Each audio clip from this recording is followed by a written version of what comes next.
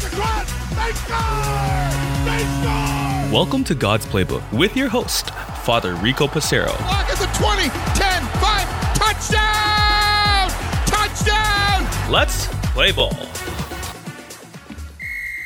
Friends, welcome back to God's Playbook as we continue now on the third Sunday of Easter in the middle of the Easter season, as we give honor and praise to God for Him being our risen King. Today I want to focus on the second reading that we're going to hear at Mass from 1 Peter in chapter 1. We hear that St. Peter says, "You know that you were ransomed from the futile ways inherited from your ancestors, not with perishable things like silver or gold, but with the precious blood of Christ, like that of a lamb without defect or blemish. Christ was destined before the foundation of the world, but was revealed at the end of the ages for your sake. Through him you have come to trust in God, who raised him from the dead, and gave him glory, so that your faith and hope are set on God."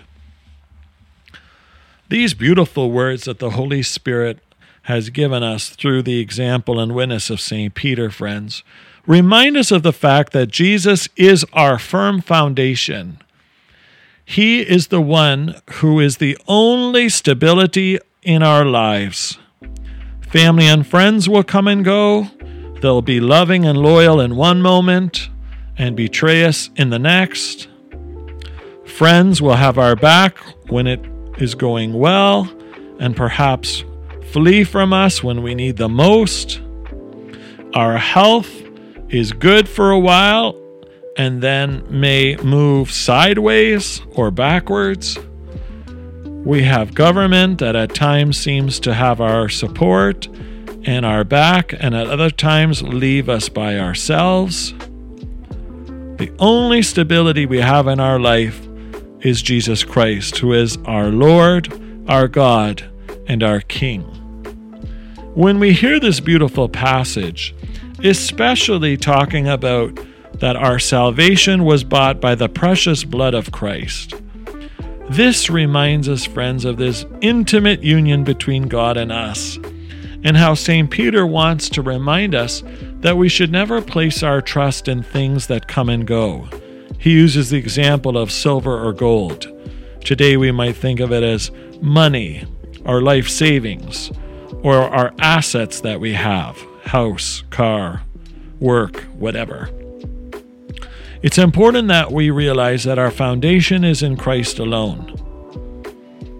Recall that beautiful hymn, "In Christ alone my hope is found. He is my rock, my source of strength." What does that mean for you, friends? How often have you realized this truth? I know sometimes in my life I have to learn the hard way.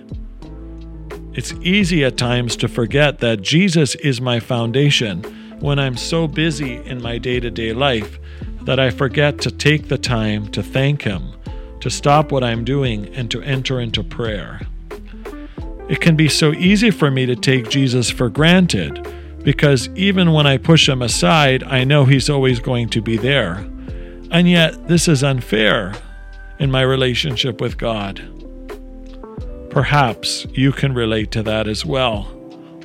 It's important for each of us to not only identify the presence of God in our life, but to turn to Him as our firm foundation. He should be the first person I turn to in times of need. He should be the first person I turn to in time of joy and celebration and thanksgiving for what He does for me, because everything I receive is a gift from God. It's not something that I've done for myself. Rather, it is God working through me. And so, Christ being the firm foundation. A very traditional hymn is, "The church's one foundation is Jesus Christ her Lord." Indeed, this is true. And we need these visual reminders. We need these hymn lyrics. We need these opportunities of grace to remind ourselves, like the first chapter of St. Peter's letter reminds us, that indeed Jesus is our firm foundation. And as a result, friends, it is so imperative for us to utilize this truth in our daily living, to bring us hope in times of despair, to lift us up when we feel down, and also to keep us focused on the prize of salvation, which is given to us through the precious blood of Jesus Christ. And so as we enter into this third week of Easter, friends, I pray that each of us realize that Jesus is our firm foundation, that we have nothing to be afraid of, and that through Christ all things are possible.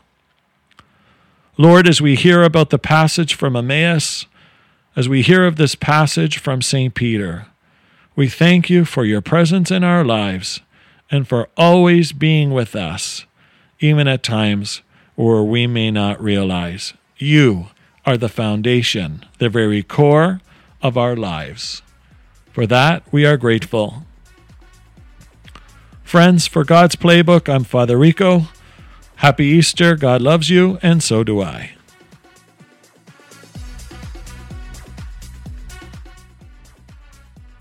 If you like what you hear, please consider supporting us using any of our affiliate links in the description below via Buzzsprout, Ko-Fi, or GoFundMe.